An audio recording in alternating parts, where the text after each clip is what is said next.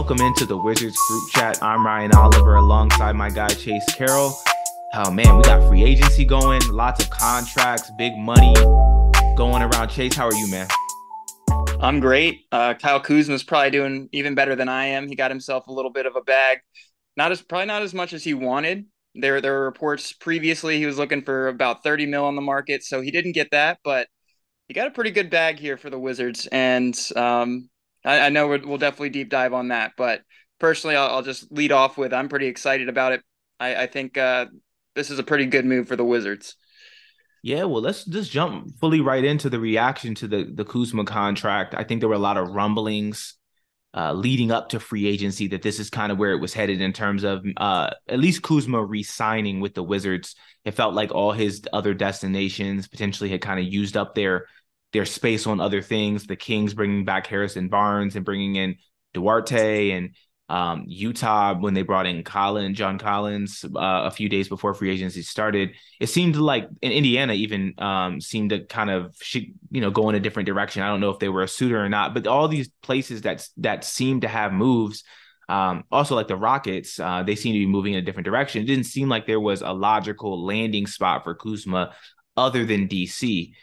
Let's jump right into our opinions. I'll let you take the floor, Chase. You mentioned that you are happy about the deal. I know there's a lot of mixed opinions out there amongst Wizards fans. Tell me yours. I know we said on the podcast the other day we were probably 40-60 split on Kuzma coming back.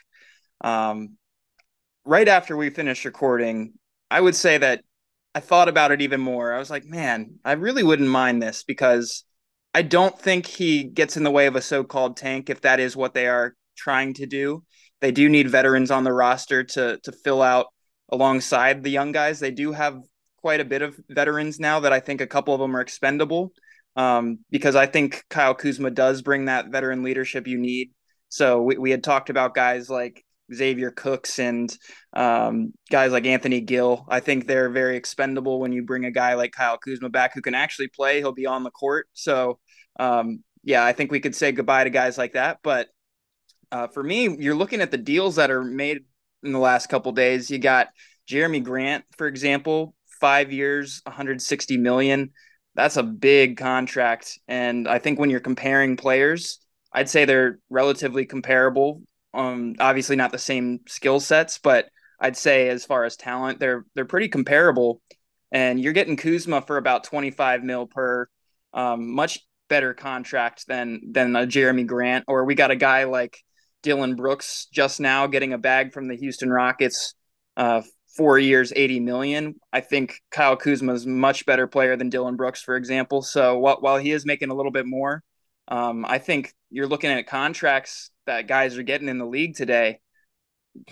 That's a pretty good contract to me. And I think it'll be easily tradable if they do want to do that down the line. But at the same time, I think he's going to be a great player again for the Wizards. I know he's a 20-point per game scorer, one of the three we had.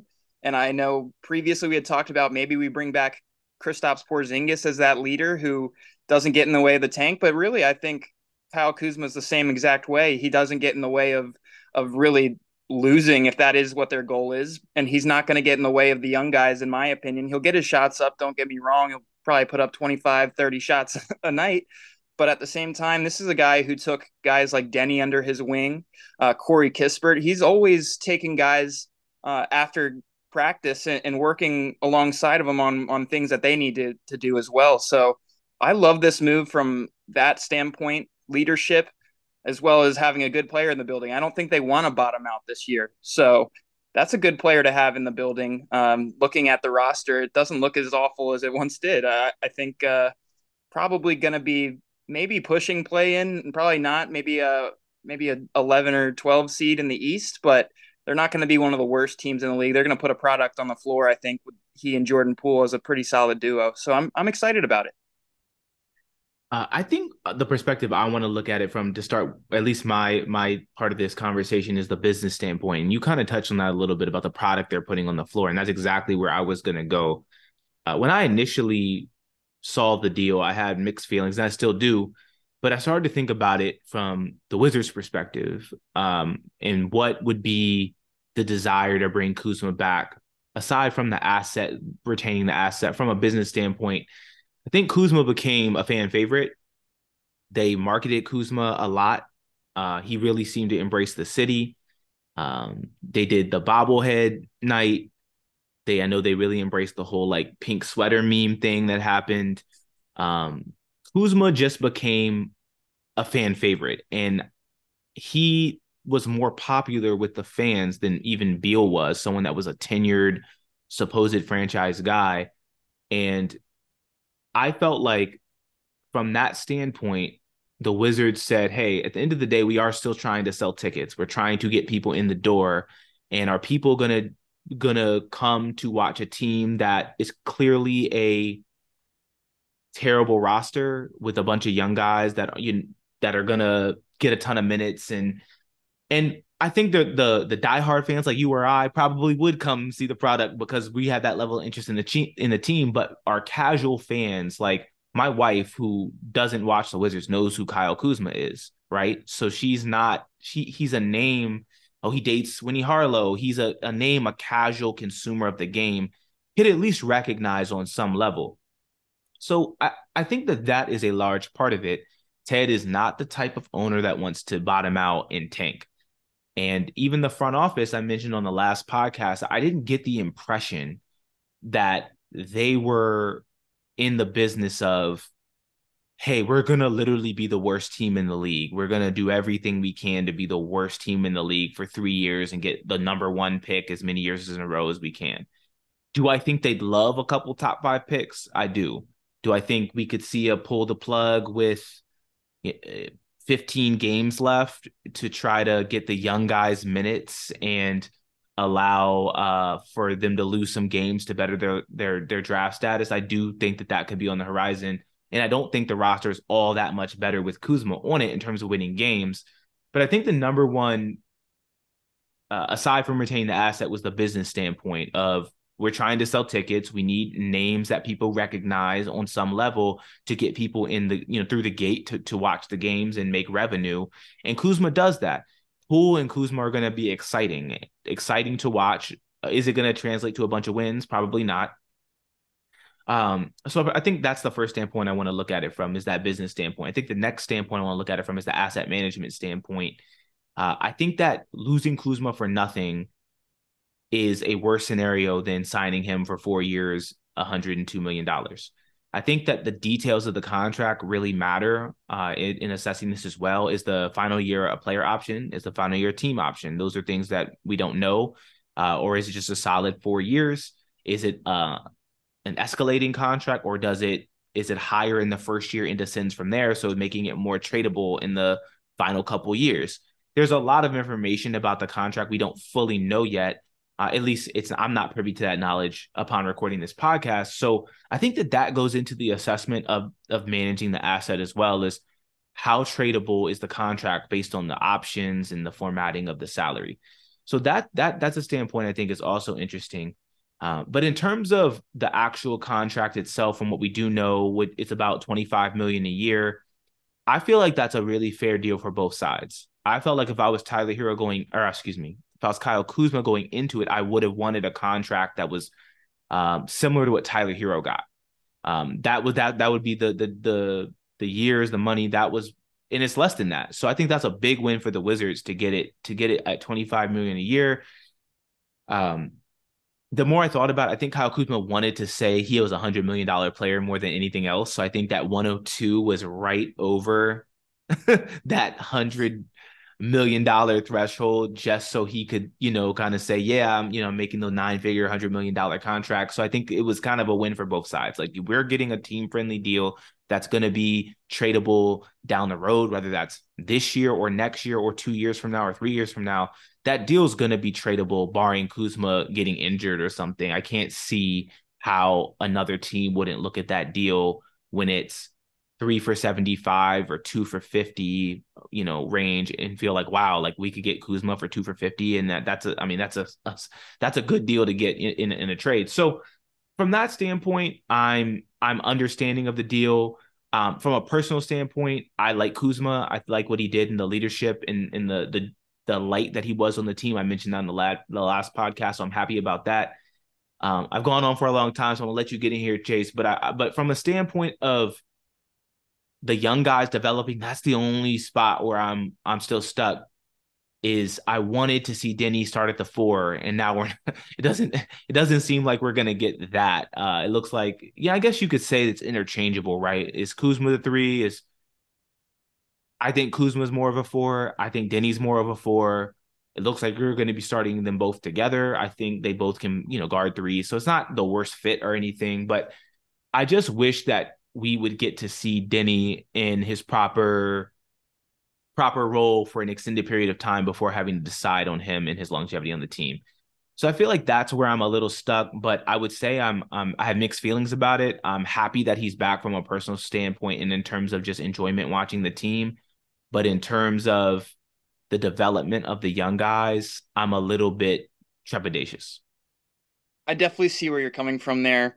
Maybe this spells out what they feel about Denny. Maybe he's not really in the long-term plans.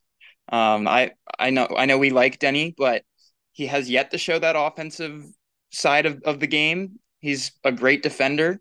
And unfortunately, he's been parked in a corner quite a bit of his career, which is certainly not his game. He's much better with the ball in his hands, I think.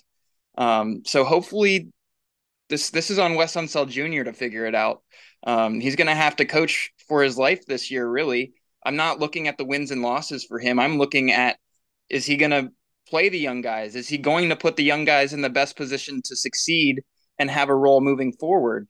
Obviously, with Denny having a contract coming up, that's interesting to look at. They're giving Kuzma a bag. They could easily trade Kuzma at the deadline if they feel like he's getting in the way of Denny and that Denny is something to be unlocked.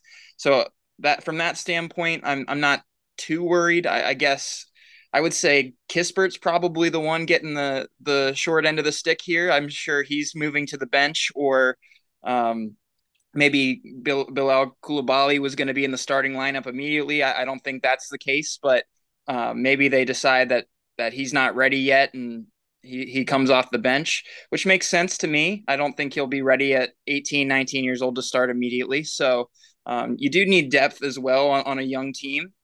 And I do want to go back a little bit to the bottoming out. I see a lot of fans are upset thinking that Kyle Kuzma takes them out of that range. First off, I don't think he does. I think he's a great player, but I don't think he's a franchise elevator to where maybe you go from 20 to 26 wins or something like that. And I still think you're a bottom five, bottom 10 team with Kyle Kuzma on it, but you have a piece that you can build around moving forward. So I think really I'm looking at this contract. I'm not worried about it. This draft class coming up is viewed as a really poor draft class. So I'm not even wanting to bottom out in this one that badly anyway. There's no Wemby in this draft class. Right now, the number one prospect appears to be Ron Holland. And honestly, everything I've seen from him, I'm not going to act like I've seen a ton on him, but what I have seen, I haven't been super impressed to where I'm like, that's a definite number one overall pick. So, I don't think they really care too much in this draft, at least to be bottoming out and getting bottom five in the draft. I think they want to put up a competitive roster this year. And I think Kyle Kuzma at least provides that a little bit. Jordan Poole are definitely a solid duo to start with. I don't think it's the long-term duo or anything that's getting you to a championship, but I think it's a good piece to have. So I'm really not upset about it. When it first hit my notifications that Kyle Kuzma was coming back, my first reaction honestly was pretty happy looking at that contract. I thought he would get more on the market from somebody. I didn't think it was going to be us. So obviously, once the Kings, teams like that started filling their holes and Kyle Kuzma was still there, I thought it's a good fit for us. So we'll see where it goes, if he'll be here for that entire contract or not. If things go perfectly, he wins a championship here. He's an incredible player, but if things don't go well, he's an easily tradable asset. So I'm not too worried about that contract, to be honest with you. I'm excited about what this team could potentially put on the floor this year. Get the young guys some development. I want to see the guards, hopefully not get a ton of shots taken away by this move. Obviously, Kyle Kuzma putting up like 25 shots a game probably, but he has said he wants to improve his game, his entire game, and that includes facilitating, you would think. So um, I think that's what held him back from even bigger money is the fact that he was shot jacking. So maybe he sees that and realizes he needs to improve his game from an entire standpoint, both offensively and defensively. I feel like if you look at bringing back Kuzma, bringing in Poole, you have two guys that are going to be the quote unquote leaders of the team that are making combined just a hair more than what Bradley Beal is making alone. And it's debatable that the team might be even better next year than last year's iteration of the team, which is, I don't know what that says about Beal.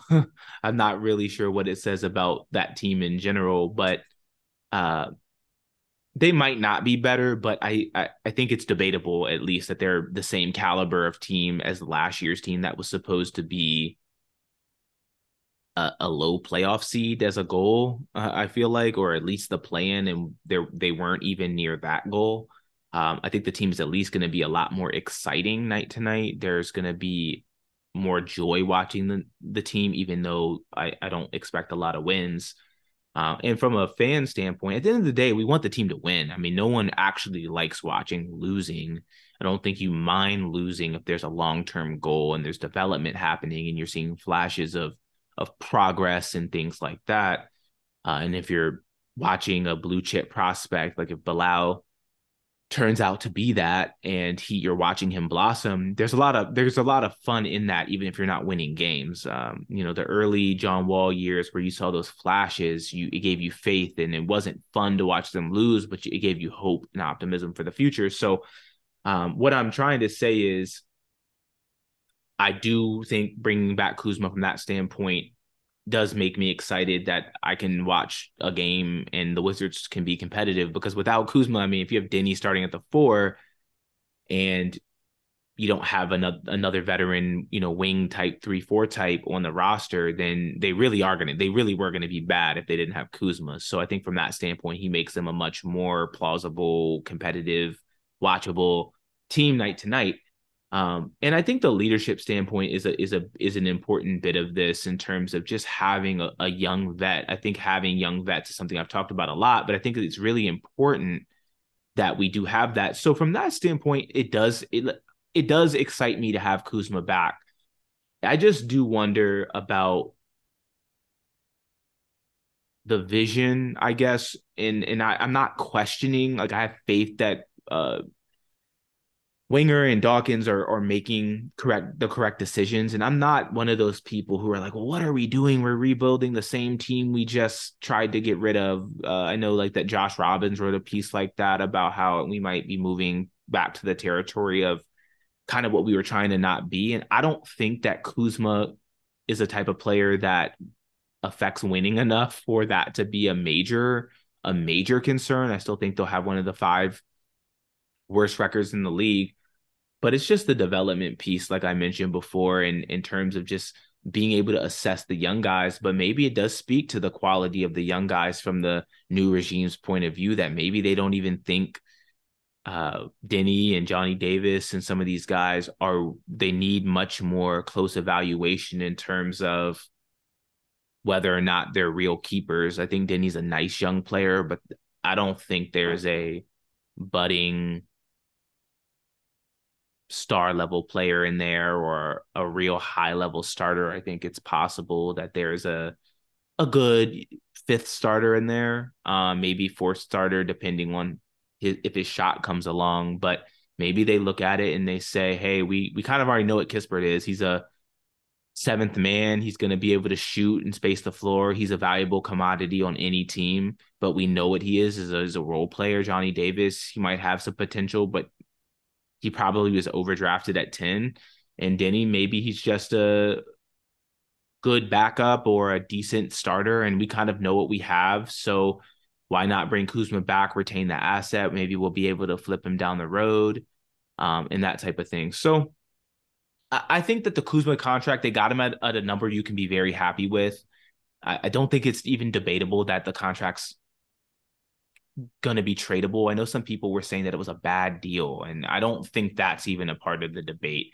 It might be a year longer than I would have been fully comfortable with, just from the standpoint of I don't want the Wizards to have a bunch of long-term salary on the books. But at the end of the day, you have to pay somebody. You have to reach, I think, 90% of the cap or something by maybe the start of the season with the new CBA or something like that. So you have to pay somebody. You can't just not pay anybody. So you have to have a couple good size salaries on your books. And also in terms of trade, it's good to have that $20 million salary to put in trades. It makes you, if you only have like a max salary or really low salary, it's hard to make trades in the NBA. You need to have those middle tier salaries. You know, Beal's making 47 million and you have guys on rookie deals. That's a big gap. You need those other contracts to make the deals work. So I'm not mad at the Kuzma contract. I would say I have mixed feelings on it, as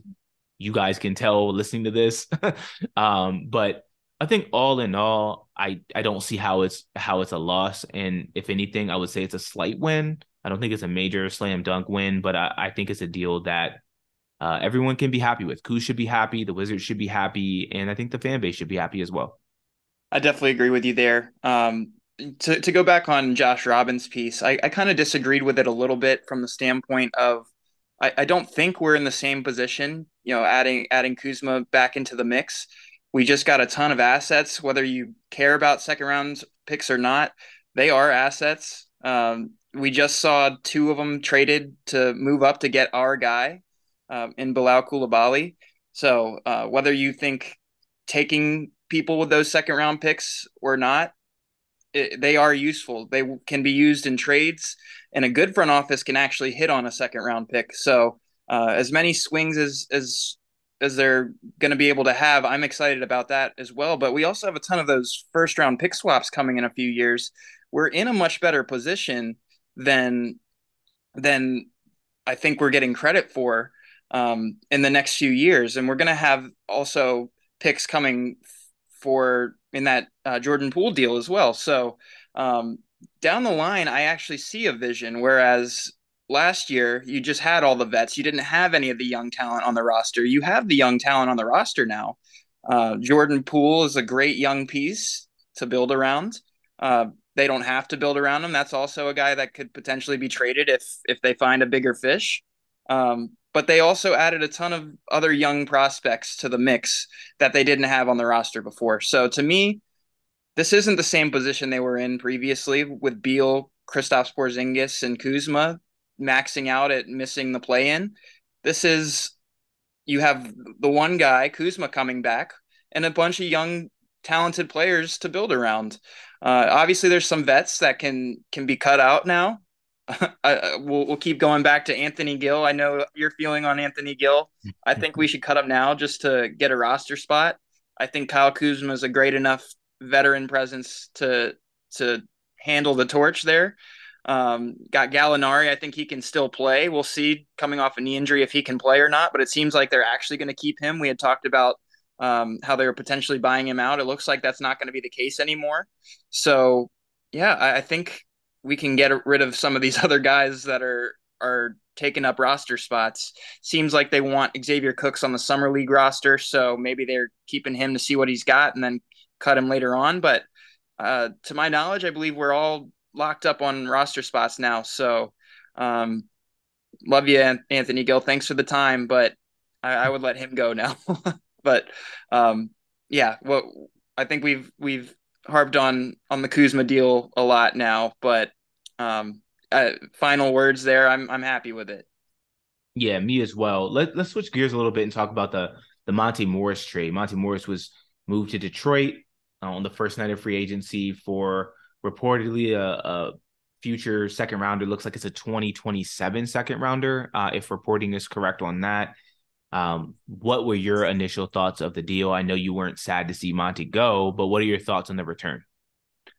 I don't think we should have expected anything more than that, to be honest with you. I know I see tons of fans again upset with getting second round picks. And as I just mentioned, they are valuable, and they're going to be even more valuable coming up with the new CBA. But I just don't understand why everybody's so upset about getting second round picks. Multiple can be traded down the line for vets. We saw that at the trade deadline this past year. Second round picks were flying around for vets that could fill out their rosters. And like I believe, yeah, we got three for Rui, I think. So conceivably, we could get a player like that for three second round picks. Not exactly that, because I don't think teams are as badly run as Tommy Shepard was running things, but um, they can be used in a valuable way. So I don't think Monte Morris was going to get a late first round pick or anything like that. I don't think we should expect that. He's on a expiring deal. Um, he wasn't a starting caliber point guard, so I think we know his role in the NBA is as a backup point guard. Um, and I feel for him. He did the best he could in the starting role this year, but it just wasn't enough. Um, and that's not on him. That again was on Tommy Shepard for putting him in that position. If he was brought here to be the backup point guard, I think he would have been loved. He's a great, solid addition, I think, for the Detroit Pistons behind Cade Cunningham, who's also coming off an injury. If you need to plug him in, I think he's a pluggable starter, as we saw in Denver. He was just fine next to a guy like Jokic, but um, I don't think we should expect more than we got for him. I think I'm fine just letting him go for a second round pick. That's what I've been saying. I've been saying I'd give him up for a bag of chips, preferably barbecue. So I think that's a little bit more than the bag of chips. I think conceivably, I don't think the Pistons will be that great by what is it, a 2026 or 2027 second? I'm not sure which 27. one it is. Um, but I don't think they're going to be great by then, to be honest with you. So that could be a very solid second round pick. I'm not upset about it. I wish Monte the best. I think he's going to be a great point guard for Detroit. He just didn't make sense for us. So they were clearly in talks with a bunch of teams on Monte. If they could have gotten more, they would have. So makes sense to let him go there.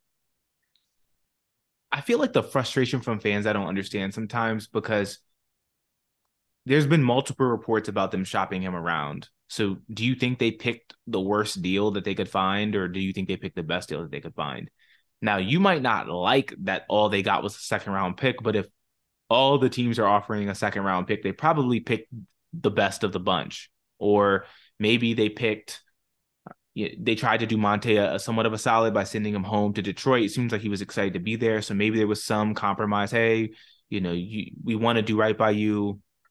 What are a couple teams that you'd be interested in playing for? And there was maybe some middle ground. So maybe you could argue, well, maybe they could have gotten another second round, two second rounders or something. But I don't really know what else people would expect to get for a point guard. I feel like it's hard because people will trash a player and then wonder why other teams didn't value the trashed player more than the Wizards fans do. So if you think he's trash or don't like him, why would you expect another team to value him more? I always never really understand that.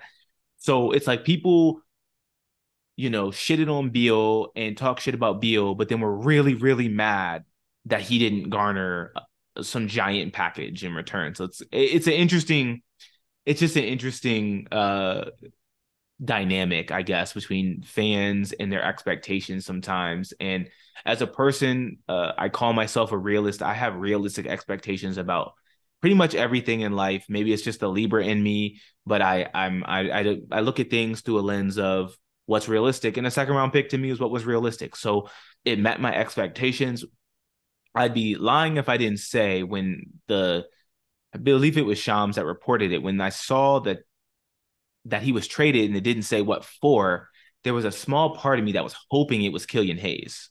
And I was okay, like maybe they gave up on him and maybe they're trying, because I know they're trying to get better, and Killian Hayes is going to be approaching an extension window here soon. Whether they're going to give him that or not, I don't know.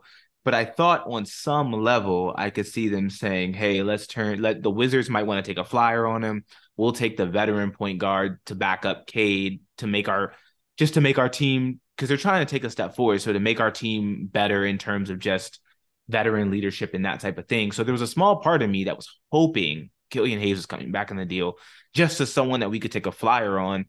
He was a guy I liked before that draft, and he's obviously underperformed, but he did show flashes last year of being a pretty good rotation player. I don't think he's ever going to be, maybe worthy of the seventh pick, but I feel like there's a player in there that could be a solid backup guard, plays good defense.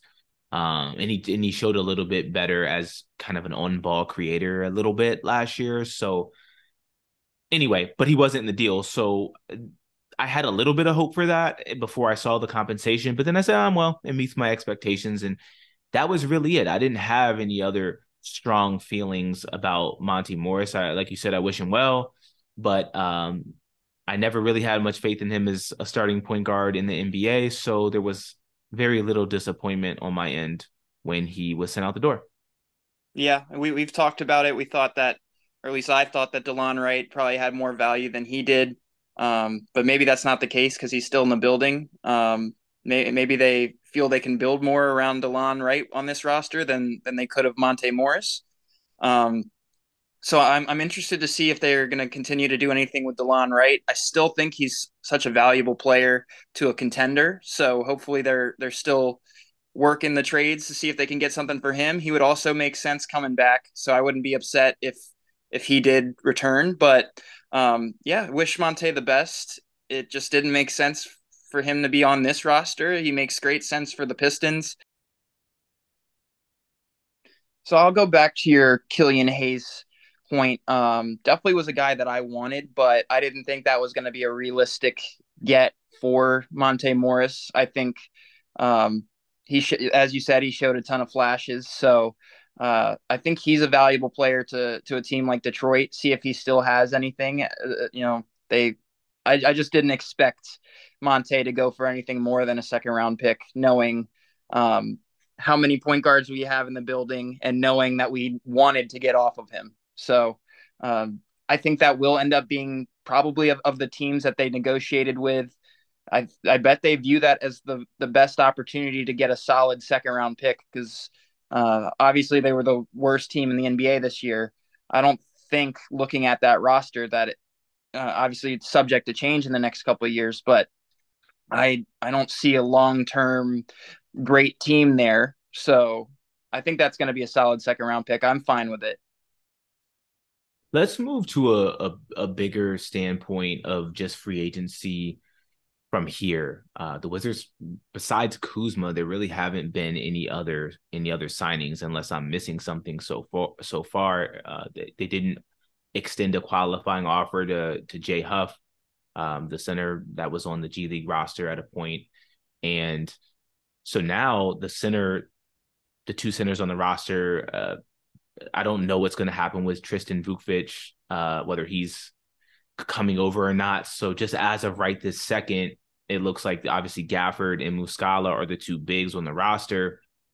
A lot of targets have come off the board, and they seem to have a full roster at the moment anyway, in terms of just the numbers aspect. And to the point you were mentioning about potentially cutting Anthony Gill or cutting Xavier Cooks or kind of what they're going to do with that. I'm interested to see what happens going forward because I think some of the targets that I wanted for the team are already on other teams. I thought that I mentioned Dwight Powell as a target. He re-signed with the Mavericks on a really team-friendly deal. I think it was 3 for either 12 or 15, but whatever it was a cheap deal.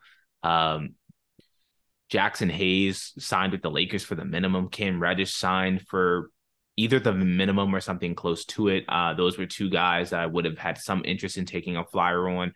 Probably more Jackson Hayes than Reddish to me. I actually really think Reddish has a lot of talent, but I don't think it's a coincidence when all these teams kind of can't find a place for you. And that's 3 teams that, despite you clearly having talent that a lot of your NBA peers respect, that you can't find a role. I just think that says something about his fit in the NBA. I bet he'd be amazing if he played overseas, though. Like probably like an all-time overseas player. I'm not wishing that on him. I'm just saying, like, I could see him going over there and just straight killing, but something's not connecting in the NBA. So I think that's a good flyer for the Lakers. And I wouldn't have been mad to see the Wizards take a flyer on him. But I think Jackson Hayes was the one I was kind of like, ah, man, when I saw that come across my screen, I was hoping that maybe the Wizards would give him a shot and see where it would go. And then today when I saw what team was it traded for? Oh, the Clippers traded for KJ Martin from the Rockets. I was like, oh man, that's another guy. And that's a trade, but that's another guy. I mean, it was like 2 future seconds or something for KJ Martin. And I'm like, well, I wish we had used some of our future seconds to bring in a young guy like that hasn't gotten a lot of opportunity to show what he can do. But in the time that he has gotten, he showed that he can play. And he's a guy that would inject a lot of athleticism and youthful energy into the team. So I think some of the targets that I would have liked the front office to focus on have kind of come off the board. And I don't really know as fans what we can expect from them going forward. I know that's not super insightful analysis to say I don't know, but I just don't really know what their goal is. Are they looking for a backup center? Or are they happy with Muscala? Are they looking for another wing? Or are they happy with Kuzma and Denny and Kispert and Johnny Davis and Xavier Cooks and these guys that they have, because they have a full roster in terms of a number standpoint, but I just don't like some of the guys on the back end of the roster. And they have a lot of young guys, obviously, too. What are your expectations, Chase, just in terms of maybe where they go from here? Well, yeah, as we said, it looks like that the roster's full to my knowledge. So I hope this isn't the final roster right now. I'm hoping that there's still a move or two to come. I think they could still get off of DeLon Wright and not, I guess they would have to not take a player back, or maybe they're trading him and getting a young guy in return with some picks. That would be fine with me. Um, but to me, I still think there is a need at center. I like Jackson Hayes going back to him. I like Jackson Hayes. I do think he might overlap a little bit with what Gafford does. They seem like very similar type of players. So maybe they're looking for a different type of center if they do view Gafford as a long-term fit here. I think Gafford's on a great contract, 2 years left, I believe. So I think they can still work with him, but I don't think they should expect him to be able to play 30 minutes a night. We've yet to see that. So I'm still hoping that they go out and get another veteran center. They are pretty limited now that a couple days into free agency. I had mentioned a guy like maybe Bismack Biyombo maybe doesn't bring the most onto the court these days, but I think he's a different type of center that I don't even think we really need veteran leadership anymore, but he brings that. Um, and he's a big bodied, strong defender, rebounder. I think he would fit in pretty well. As we've both mentioned, we're not Mike Muscala guys, so I would cut him too. That's a guy I wouldn't keep around personally, but I hope the plan is to get Vukovic a ton of time right out the bat. I would love to see that. Obviously, he's a second round pick, so you can never just expect a 19, 20-year-old rookie to just get in there and contribute a ton immediately. But I hope the plan is to at least see what he can do on the court, give him some run. I've hated over the last few seasons, we've either stashed our second round picks or picked them and not even given them really a fair shake. So I would love to see him actually get on the court. Um, but yeah, I hope the plan isn't to play like Anthony Gill small ball five like we've seen some. I would hate to see that. That's even worse than playing him at the 4 or 3 because he offers nothing at the 5. Um, so I'm hoping that he's just let go now. I feel like that's just the easy decision. He and I keep going back to Xavier Cooks. I think he's a easy cut as well, not a pickup by this front office. So I would love to get another young talent in here, take a swing at somebody. You mentioned Killian Hayes. Like we should be bringing in somebody like that. I think we did bring in a couple guys, PBJ and Ryan Rollins, kind of fit that bill. We'll see if they have anything. They're both still young, but I think we could use another. Like just keep taking swings, see what sticks. So for me, I'm looking for a veteran center, and I'm looking for really at any position another swing, another young guy that you can see if he has anything. Yeah, those are literally the two things. I don't have much more to expand on that. I kind of touched on wanting them to take a flyer and on some young guy. And I really felt like Jackson Hayes, Reddish, Killian Hayes, those are the type, KJ Martin, like those are the type of young guys that haven't stuck, that I would like them to take a flyer on. I mean, even the Rockets, they sent out two other more recent first rounders. They sent out Ty Washington and Garuba, I believe is his name. He's a center. I can't remember his first name, but he was a first round. I think he was a top 20 pick from maybe just a year ago. And they sent them to Atlanta to clear space. But I'm wondering, like, why aren't the Wizards taking on some of these guys? I'm not even in love with either of those guys as a I like prospect. Ty a little bit, but Yeah, but I was just feeling like I would much rather have these two guys on the roster than have Anthony Gill and Xavier Cooks, were guys that I know Anthony Gill's not going to be anything, and I'm 90% sure Cooks is just at best a borderline role player or like a borderline rotational guy. Um, so I'm not questioning what the front office is doing. I think there's clearly a plan, but I do think a veteran center, I mean, Gafford's not going to play 30 plus minutes a night. I mean, he hasn't shown that's something that he can really do in terms of foul trouble. There's always been murmurs about his like conditioning isn't the best in terms of just being able to stay on the court for like long stretches. And I don't feel like you can have just him and Mike Muscala as your centers. You need one other vet minimum guy, even if it's Robin Lopez or something. You need some other vet minimum guy to come in and be able to give you 15 minutes when Gafford inevitably has an injury or something like that. What are you going to do? You have to have some type of vet there, because even with the Vukovic guy we drafted in the second round, I feel like he's gonna have to, if he is over, he's gonna have to spend some time in the G League too. So you're gonna just need that in terms of functionality to make a competent roster. I feel like you're gonna have to have one more veteran big. So I would expect to see some other move. I feel like they're going to be advantageous with trades. So if there's a big trade with, Dame's going to be traded, looks like Harden's going to be traded, and they could maybe be a third team that helps facilitate trades. I'm not saying that based on any reporting or anything, but I feel like if there's a way to finagle their way in to get, maybe they're rerouting Shamit to one of these teams or something like that, and they're getting back a younger player or something like that. Um, because these teams that are, if you're the Clippers or if you're getting Harden, or you're the Sixers, you're sitting Harden out, you're gonna want vets to kind of piece your team together. And if the Wizards can fit in a vet and get back a young player or something like that, there might be a way, or get a veteran big that way.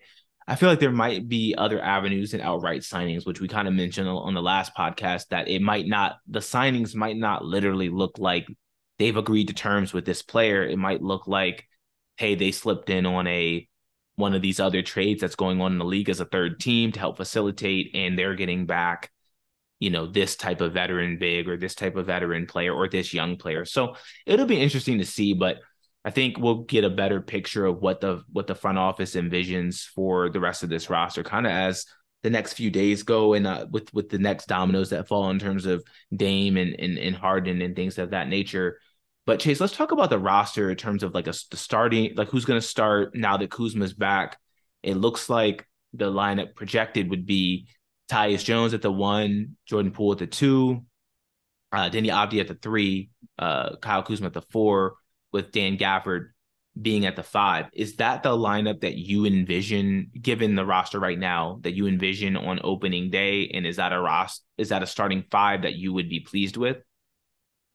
I think that will end up being the starting five to start the year. I don't think that will be what it is to end the year. I think guys like Tyus Jones could be on the move at the deadline, for example, or shifted to the bench. Jordan Poole could play the 1. Like my ideal roster, this isn't what I think will happen, but what I would love to see is Jordan Poole at the 1. I'd love Koulibaly starting. I don't think he's going to start immediately, but hopefully he shows a little flash immediately and eventually makes his way into that starting lineup. I think that would be a solid, and maybe he's even a point guard in the NBA. It seems like some project him to eventually be a point guard. We'll see about that. I don't think he's immediately an NBA point guard. Um, so, but yeah, I think to start the season, I would go Tyus Jones, Jordan Poole. I think there could be a battle between Corey Kispert and Denny Advia, but I just think it makes more sense uh, with no Tyus Jones and Jordan Poole are not defensive players. That's a really rough defensive backcourt. So I think you do need to at least have somewhat of a defender next to him. Corey Kispert, that would be a terrible trio defensively. Corey was unfortunately one of the worst defenders in the league this past year by metrics, and by eye test. He didn't look like a great defender. Um, but that is what Denny does bring. So I think Kyle's a pretty decent defender. Um, but you do need a good defender next to those two if that's going to be your starting backcourt. So unfortunate for Corey, bringing Kuz back seems to probably push him to the bench, which maybe that's just his long term fit in the NBA is a great bench shooter. Every team needs one. We definitely need one. We haven't had shooting on this roster besides he and Kristaps really last season. There was no plus shooting on the team, so he'll always be valuable. Um, but I just don't think it'll be in the starting lineup. So I like that starting five. I don't think it's a playoff starting five by any means or anything, but it's a product you can put out on the court and not hate what you're watching. Um, I hope eventually Tyus Jones gets taken out of that starting lineup unless he, shows that he's a really great starting point guard in the league. I don't think he is. I think he's around what Monte Morris was, probably a little bit better, but I'm viewing him on the same scope as him. So hopefully that's just a short term fix there at point guard, and they eventually get Bilal Coulibaly into the starting lineup, but probably not going to be immediately. Yeah, I view Tyus as another stopgap solution. I feel like when that Clippers deal that involved Porzingis going to Boston, that original construction of the deal, I felt like when they had to kind of reconfigure that deal and they had the opportunity to get Tyus, I think they saw it as, okay, we could get a serviceable stopgap guy that's on a 1 year deal, so where there's no long term commitment. Maybe he shows more than he has previously shown. He's probably a little bit better than Monte Morris, but he's of the same ilk. And he's at least has a proven track record of a recent track record of starting games on a good team in terms of when John Morant missed time with injury and stuff. He's shown that he can run the show. I don't think my expectations would be super high for him, but I'm perfectly fine with him on this team as a starter. But if I was really trying to do something, I wouldn't be, cool with him as a starter. But I think for this team, it's fine. Him and Poole are going to be one of the worst defensive backcourts in the league. And I think that's all the reason more why you can't start Kispert. But I think the problems on the other end of the court, now that Kuzma is back, is Kuzma's going to handle the ball some. Poole's obviously going to handle the ball some. Tyus Jones is obviously going to handle the ball some. What's Denny going to be doing? Standing in the corner?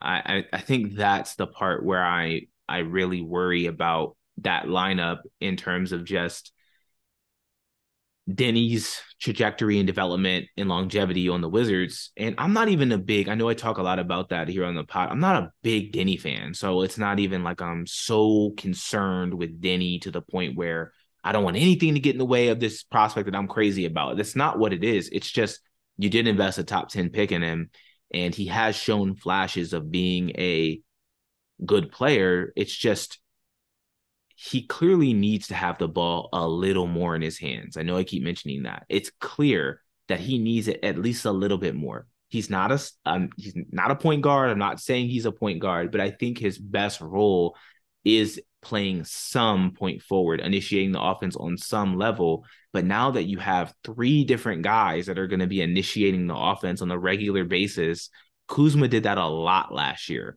Got the rebound, came up court, initiated the offense. A lot of times he's trying to get his own shot, but that's not going to change. He might scale it back a little bit now that he's gotten a big contract. And I do think he was working hard to inflate his numbers last year to entice teams to pay him. I don't knock him for that. But him and Poole are going to take shots and they're going to be dribbling the ball. And Tyus Jones is going to dribble the ball.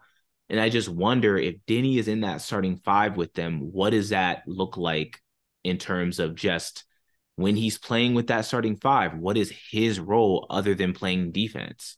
On offense, what is he supposed to be doing? Is he going to stand in the corner, or is Wes Unseld going to find more creative ways to use him? So I think that if that's the lineup, there's there needs to be a big focus by Wes Unseld Jr. to have Denny doing something else besides standing in the corner.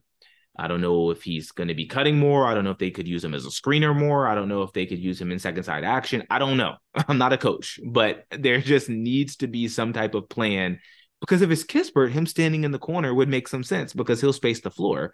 But if it's Denny, that can't be the solution. I really like watching Scott Brooks and Wes Unseld have Denny stand in the corner so much over these past 3 years, I guess, has just been frustrating because he can't shoot. So I mean, you might as well have me standing in the corner. I mean, a 20% shooter or someone that may make one here or there, the defense isn't going to respect that. So I think that's the only thing I wonder about that starting lineup.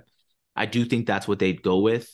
I think that the disaster of the defense, if Kispert starts at the three with Poole and Tyus, is just too much to bear. I mean, you got to play defense on some level.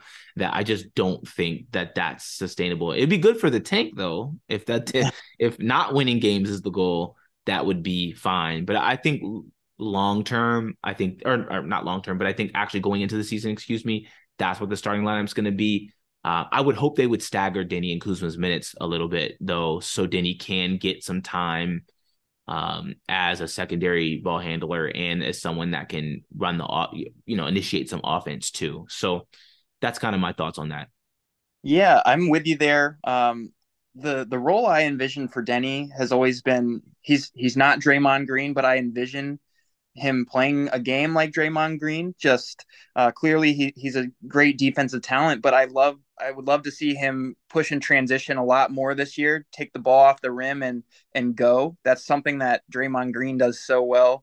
He's a great connector when it comes to screening. He can take the ball and people can come off screens while he has the ball. I would love to see something like that for Denny, but yeah, I hope he's not parked in a corner. It hasn't made sense. And to your point, uh, they could easily just stagger he and Kuzma and let him run most of the second unit, which would make sense to me. They could even have him, like they did a lot of the season, be the sixth man. I personally don't think that would happen because, again, this Corey with those two in the backcourt, that would be one of the worst defensive trios the game's ever seen, really. So yeah, if they want to tank and they just want to put up numbers, that would be a very fun lineup. But I just don't see that happening day one. I think Wes wants to put up a defensive unit. That seems to be what was supposed to be his calling card entering the NBA, entering as an NBA head coach. We have yet to see that. So maybe he just abandons it and says, "F it, we're putting up 130 a night, and hopefully we can hold him to 129." But I think that's going to be the lineup to start the year, and hopefully stagger those two a bit. I can't wait until later this summer when we're kind of in that dead period and we don't have much to talk about. You and I are going to have to do a deep dive into Wes Unseld and our thoughts on that, because I have some thoughts and I haven't been able to get them off on anywhere besides Twitter, and I'm not a big tweeter these days. So we'll have to do that because I don't understand. If defense is his calling card, I don't understand how. I haven't seen anything that's led me to have much faith in Coach Unseld. And I honestly wanted it to work out. So this isn't even coming from a hater standpoint, but that's for another pod. We'll do that at some point this summer where we can kind of deep dive into our opinions on that. But I really hope that that he does have a good plan for Denny and all the young guys. I mean, Johnny Davis and some of these guys, obviously they'll have a plan for Bilal Coulibaly, I assume. And I just hope there's continuity from the front office all the way down to the coaching staff in terms of what their goals are for the team and the players, and the young guys especially. So that'll be interesting to see going forward. Let's talk a little bit more about our reactions to free agency in general. I mentioned that looks like we're going to get a Dame trade. He requested a trade today. It looks like we're going to get a Harden trade. He requested a trade, I don't know, sometime within the past 72 hours. Fred VanVleet signed for the max in Houston. I mean, I think I'm going to start with the deal that blew me away the most was the Jeremy Grant deal. I couldn't believe they gave him 5 for 160, I believe it was. I know it was 32 million a year if you do it on a per year over 5 years.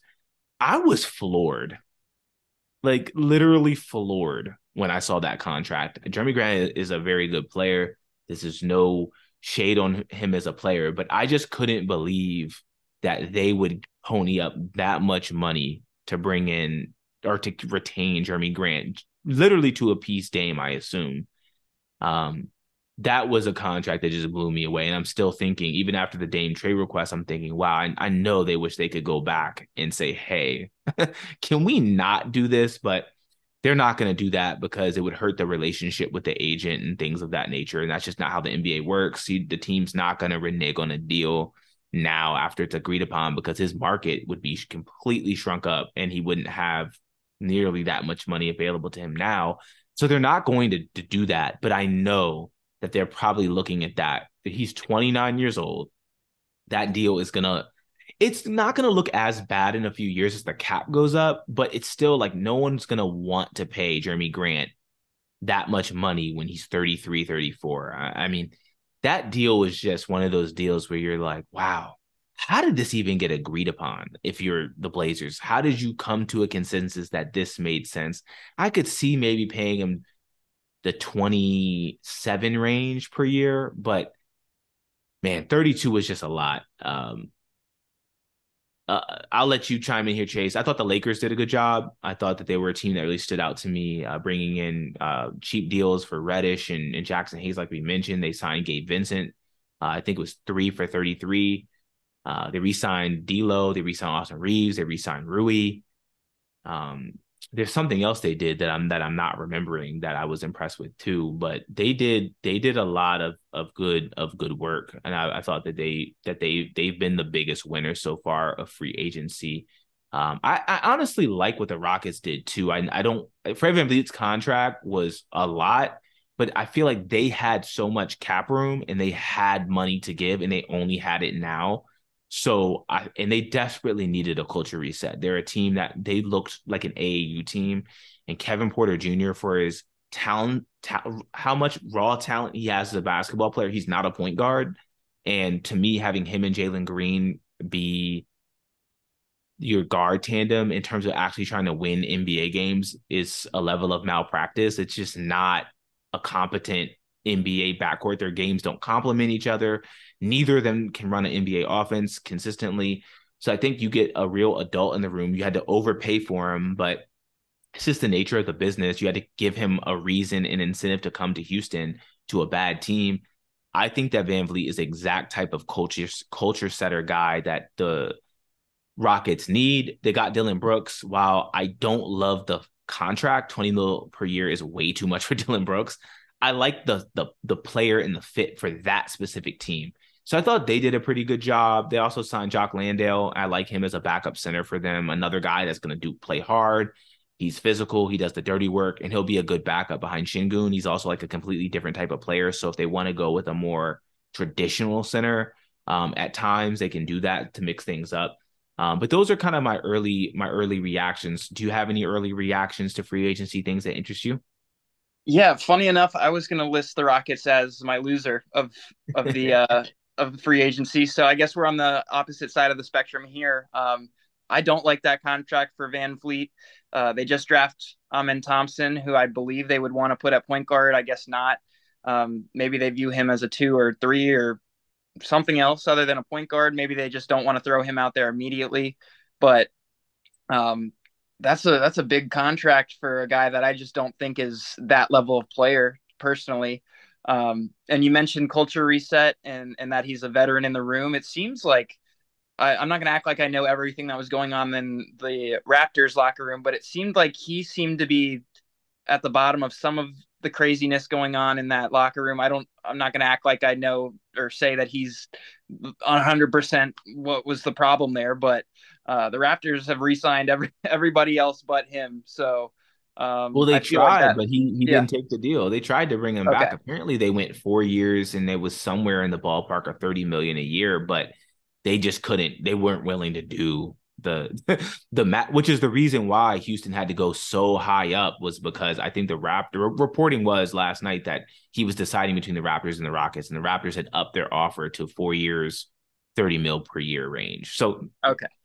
So I missed that part, but either way, I don't like the contract for the player. I think he's a good player, but I think again, we're complaining about Kuzma getting in the way of someone like Denny. What about Fred Van Vliet getting in the way of a guy like Amin Thompson, who I think actually is drafted to be somewhat of a franchise player there. Um, Going back to the Raptors, I also think that they are a loser of free agency. It seems like they're just running back the same squad that just didn't make the playoffs. So they pulled kind of what Tommy Shepard wanted to do. Really was just bring everybody back, throw them a bag. Gary Trent Jr. getting a bag apparently. They're not trading OG Anunoby or Pascal Siakam, so um, I don't know where the wins are coming in. I guess they just need development out of Scotty Barnes, and Grady Dick needs to be a legendary shooter right out the gate or something. But they haven't really made any moves that I've seen that made me think, wow, they're going to take that next step. I feel like they're losing one of their better players in Van Vliet. So I'm not liking the Raptors offseason. I would not be surprised if they needed to move everybody at the deadline, and we're back where they were last year. I would not be surprised by that. So I'd say those two teams, I haven't liked their offseason. I agree with you. The Lakers, they got a couple buy low players that I think fit well around guys like LeBron and Anthony Davis. Um, with Anthony Davis being hurt often, I think a guy like Jackson Hayes is a great pickup. He'll probably get a lot of time, and he's been a good player. He's just been inconsistent, young, and clearly he's had some maturity issues, I believe. So hopefully he figures it out there in LA. But I do like their offseason. I think we keep on saying we want a couple buy low guys. Cam Reddish, I'm not a big Cam Reddish guy, but um, that's another young player that they're taking a swing on for very cheap. So they got their point guards back in D'Lo. They got Gabe Vincent, which I think is a very good pickup for them. We'll see which one of them starts at point guard, probably D'Lo, but um, I think they have a very solid roster, top to bottom now. So I think they're the winners for sure. Yeah, and they also signed Torian Prince. I knew I was forgetting somebody, but that was, I think, the Right.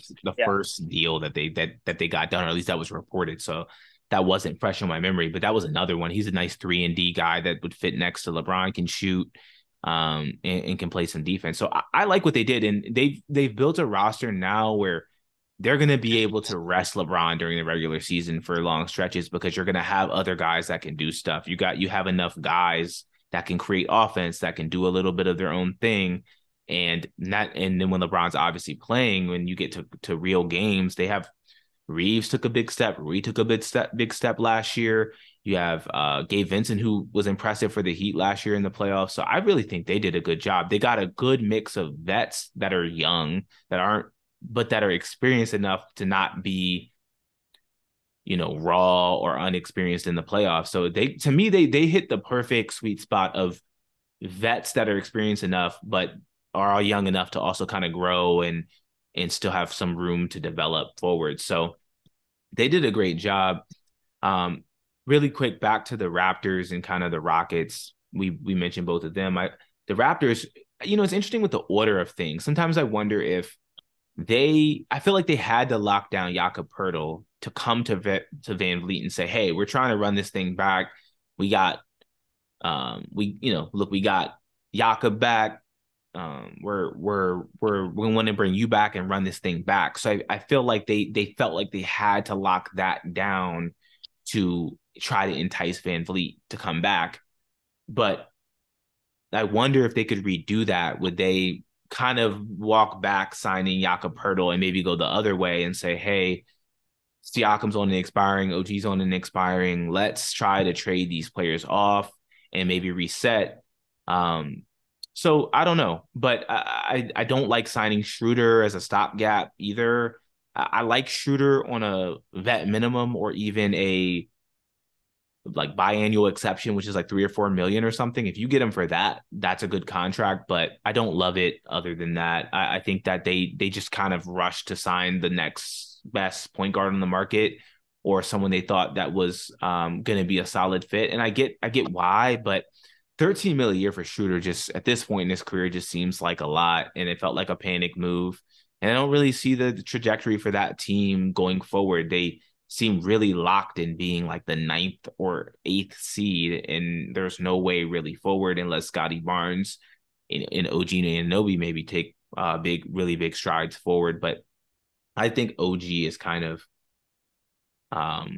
is who he is at this point. So in terms of the Rockets, I just think they didn't want Amin Thompson to come in and immediately have kind of the similar predicament they've had, which is they have all these young guys playing huge minutes and no way to kind of push forward and develop.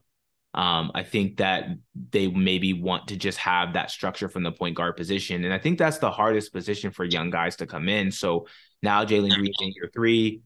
Jabari Smith's in year 2, Shingun's in, I believe, year 3 too. I think now is a time where that you just need organization. And I think that Amin Thompson, while a very good player, I think that I would be shocked if he was ready to come in and really take the reins and be a high level point guard right now. So I think that Van Vliet's a perfect stopgap for them. It's a really expensive stopgap, and but we've seen at times he can be an all-star level player. So I think they're an organization that's mandated to get better. So the ownership is not going to tolerate being the bottom barrel team in the league. So I think they were like, hey, we have all this cap space. Who are the best absolute players we could get? They tried to get Brook Lopez. They landed on Van Vliet and Dylan Brooks. I think they're guys that fit kind of the identity I could see Ime Udoka wanting for that culture. So I think that you could definitely say they're both, no, they definitely are both overpays. That's not even debatable. They're overpays by a significant margin, but I could see it. I'm not mad at it. And I think it can be looked at both as a win or a loss, but I think that for a team that had cap space and no other players really on the market to spend it on, I think it's kind of hard to be mad at it. But in a vacuum, I mean, who wants to be paying Dylan Brooks $20 million and Fred VanVleet $43 million a year? So I think with that said, your point is definitely well taken. Do you have any last thoughts about the Wizards, what you'd like to see or anything like that over the coming days? I would just say, let's just be patient with the front office. This is their first off season, so everyone who has their pitchforks out, upset with the value of the return of their trades, I would say let's just at least give them a year before we pull out the pitchforks and want them out of here. Like let's let them build the way that they see fit. I actually think that there will be a ton of value in these second round picks that they've acquired. They have first round pick swaps to work with in a few years. So they don't exactly want to be one of the worst teams in the league. They want to eventually put up a solid product to maybe eventually, maybe the Suns get injured and they're able to have a solid pick swap out of that. So we'll see what they do with all these second round picks. They will have value. I'm not going to be super upset that they traded Monte for a second round pick or that they brought Kyle Kuzma back. I think this is all part of the long-term vision. This is just year 1. So let's all sit back, enjoy the year. It's going to be more of a watchable product on the court this season than I think we were expecting. And for, as you mentioned earlier on in the pod, the casual fan will want to see Kyle Kuzma and Jordan Poole more so than they wanted to go see Denny Advia and Corey Kispert. So from that standpoint, it's going to put some more people in the seats. It's going to keep the casual fan watching a little bit more than it would have probably. So overall, I'm not super upset. They're probably not bottoming out in this poor draft class. Let's just see what Winger and co are going to cook up beyond the season. I'm excited about the vision. Yeah, I'm excited about the vision too. All in all, I think I like the Kuzma signing. Like I said, it's a slight W. I don't think it's something I would be too mad at. I can understand the criticisms of kind of the direction a little bit I get where people are coming from, I guess is what I mean, but I don't think retaining an asset on a good, fair contract that would be tradable down the road is a bad thing.